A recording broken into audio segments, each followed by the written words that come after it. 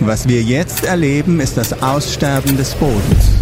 In den meisten Ländern sind bereits mehr als 50% des Oberbodens verschwunden. Jeder verantwortungsbewusste Wissenschaftler in der Welt sagt klar und deutlich, dass wir bis 2045 40% weniger Nahrungsmittel produzieren werden und unsere Bevölkerung 9,2 Milliarden betragen wird. Es ist töricht zu glauben, dass nur die Armen in der Welt davon betroffen sein werden. Nein, es wird jeden Menschen auf dem Planeten treffen, weil die Zivilisationen zusammenbrechen werden. Bürgerkriege werden ausbrechen, sobald Nahrungsmittelknappheit herrscht. Das gilt nicht nur für uns, denn wir nutzen bereits den Boden des ungeborenen Kindes. Das ist eine schreckliche Welt, die wir uns vergegenwärtigen und die wir uns erschaffen. Aber das kann man umkehren. Das ist der Grund für die Rette den Boden-Bewegung, die in 192 demokratischen Ländern einen Politikwechsel zur Regeneration des Bodens herbeiführen will. Als Teil davon...